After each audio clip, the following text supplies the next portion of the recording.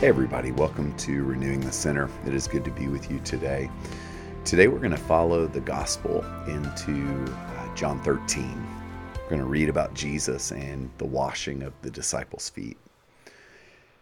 Now before the festival of the Passover, Jesus knew that his hour had come to depart from this world and go to the Father. Having loved his own who were in the world, he loved them to the end. The devil had already put it into the heart of Judas, son of Simon Iscariot, to betray him. And during supper, Jesus, knowing that the Father had given all things into his hands, and that he had come from God and was going to God, got up from the table, took off his outer robe, and tied a towel around himself. Then he poured water into a basin and began to wash the disciples' feet and to wipe them with the towel that was tied around him. He came to Simon Peter, who said to him, "Lord, are you going to wash my feet?" Jesus answered, "You do not know what I am doing, but later you will understand." And Peter said, "You will never wash my feet."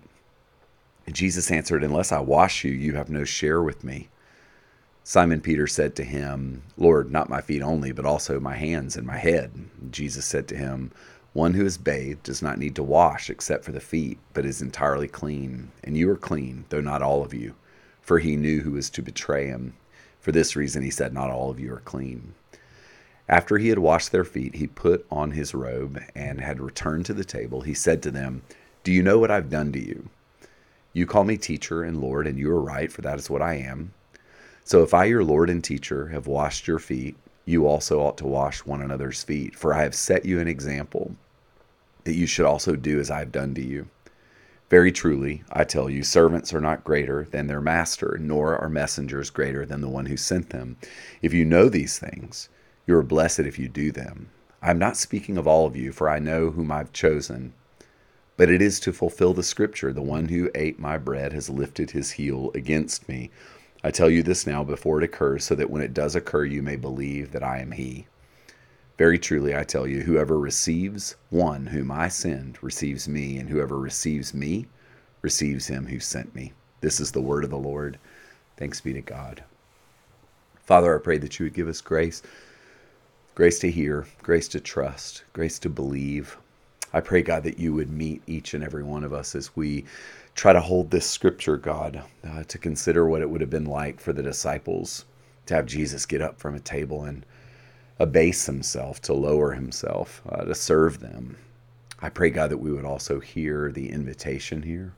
Jesus, you gave an invitation to your friends, and I believe you're giving the same to us. So help us to hear it now in Jesus' name. Amen. Amen. So the text begins with saying Jesus had things from the Father, all things placed into his hands, and that he knew that he was going to the Father. And then it says he loved his friends. He loved them to the end. So knowing that Jesus was going to the cross, Jesus knew that he had been given authority, that he had been given power, knowing that he would be resurrected. He gets up, wraps a towel around his waist, and begins to wash the disciples' feet. And y'all, this would have been totally scandalous. Only a slave would wash feet. It was customary in the ancient Mediterranean world because the roads were so dusty, and sandals were typically open-shoed. For when a guest would come into the home of someone, their slaves, their servants, would wash the feet of someone who'd been out in a way to get the dust of the road off their feet. But a rabbi, a homeowner, a host would never, ever do such a thing, would never abase themselves to do such a thing. And so Jesus in this moment is flipping the table over. He's turning the table regarding power. He's redefining leadership. He's doing something that would have been totally scandalous. And I think it's really important for us in the modern world who probably have some notion, oh yeah, I've heard of some Christians who would do foot washing ceremonies. We just need to recognize that this had not been done, and it would not have been done. And so what Jesus is doing is truly remarkable in this moment. And understandably, Simon Peter is very uncomfortable with this arrangement. I try to put myself, it's actually not very hard for me to put myself in Simon Peter's shoes most of the time. He's probably the apostle I identify with the most because he's just all over the place. So here's what I'm imagining Peter would have been doing. He's like sitting at the table. He watches Jesus take his outer garments off and get a bowl of water, and he's thinking, this is super weird. And then he's watching probably Jesus washing the feet of some of the disciples. And, it's like he's working his way around the circle to get to him. And if I'm getting into Peter's head right now, here's what I'm imagining Peter's thinking. He's thinking, this is a test. Jesus is giving us a test, and what he wants is us to say no. He wants us to be holy. He wants us to say, oh, no, you can't do this to me. And my gut tells me that as Peter is watching some of the disciples allow Jesus to wash their feet, he's thinking they're failing the test.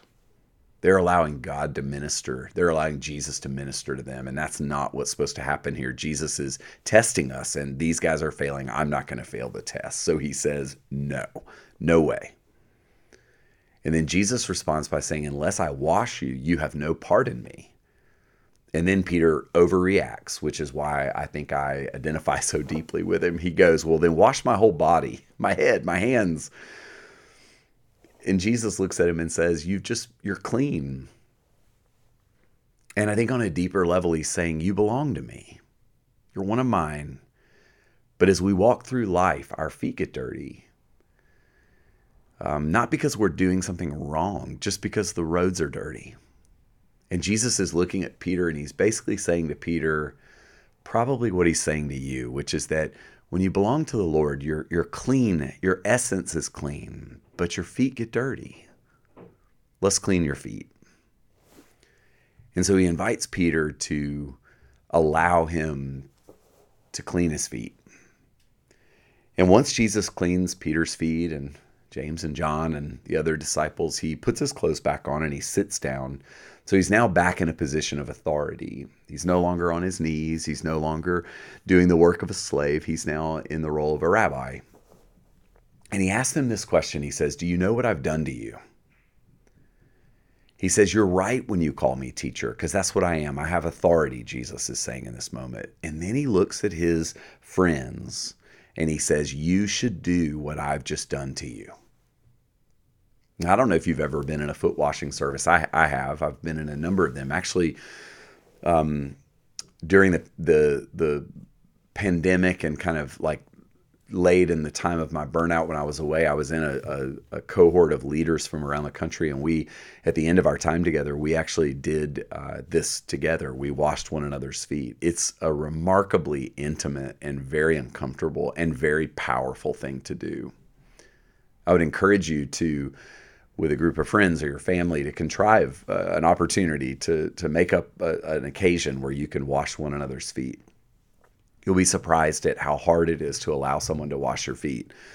And maybe for some of you, hard to do the washing. So in one sense, I think we probably ought to give foot washing a go. But Jesus is actually saying more than just do this ceremony. He's saying, I want you to think about what humility and service look like for you. So Jesus, who is their teacher, their rabbi, an authority, powerful, he holds a position of power in their life, is saying, I'm going to go low.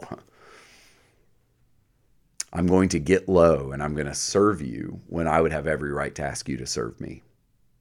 Now, it's very important to recognize that Jesus, after washing feet, he goes back into his position of authority. He doesn't forsake authority. This is not a text about totally deconstructing power, position, and authority. Jesus is saying, I want you to wield your influence, your power, your authority in a way that is reminiscent of the kingdom of heaven, not the kingdoms of this world.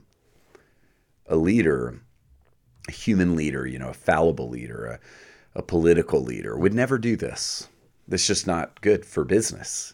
Jesus is saying it's different with us. So I just want to ask you a couple of questions. What does it look like for you to serve those who are under your influence in this season of your life? And if you're uncomfortable with the notion of people being under your influence, I just want to invite you to be honest. If you have people who work for you, you have people under your power. If you have small children or even adolescent children, you have people under your influence, your power. What does it look like for you to go low? What does it look like for us to listen to Jesus and actually do what Jesus says to do? Now, you may not be able to wash feet at work. Your teenagers might not allow you to wash their feet. People who, the poor might not allow you to wash their feet. But they will actually, though, respond to people in positions of authority who go low on purpose, who adopt a posture of service. And so I just want you to think about this. What does it look like to be like Jesus in this regard? Think of someone in your home. Think of someone at work. Think of someone in your community. What does it look like for you to do the equivalent of foot washing? We have to listen to Jesus.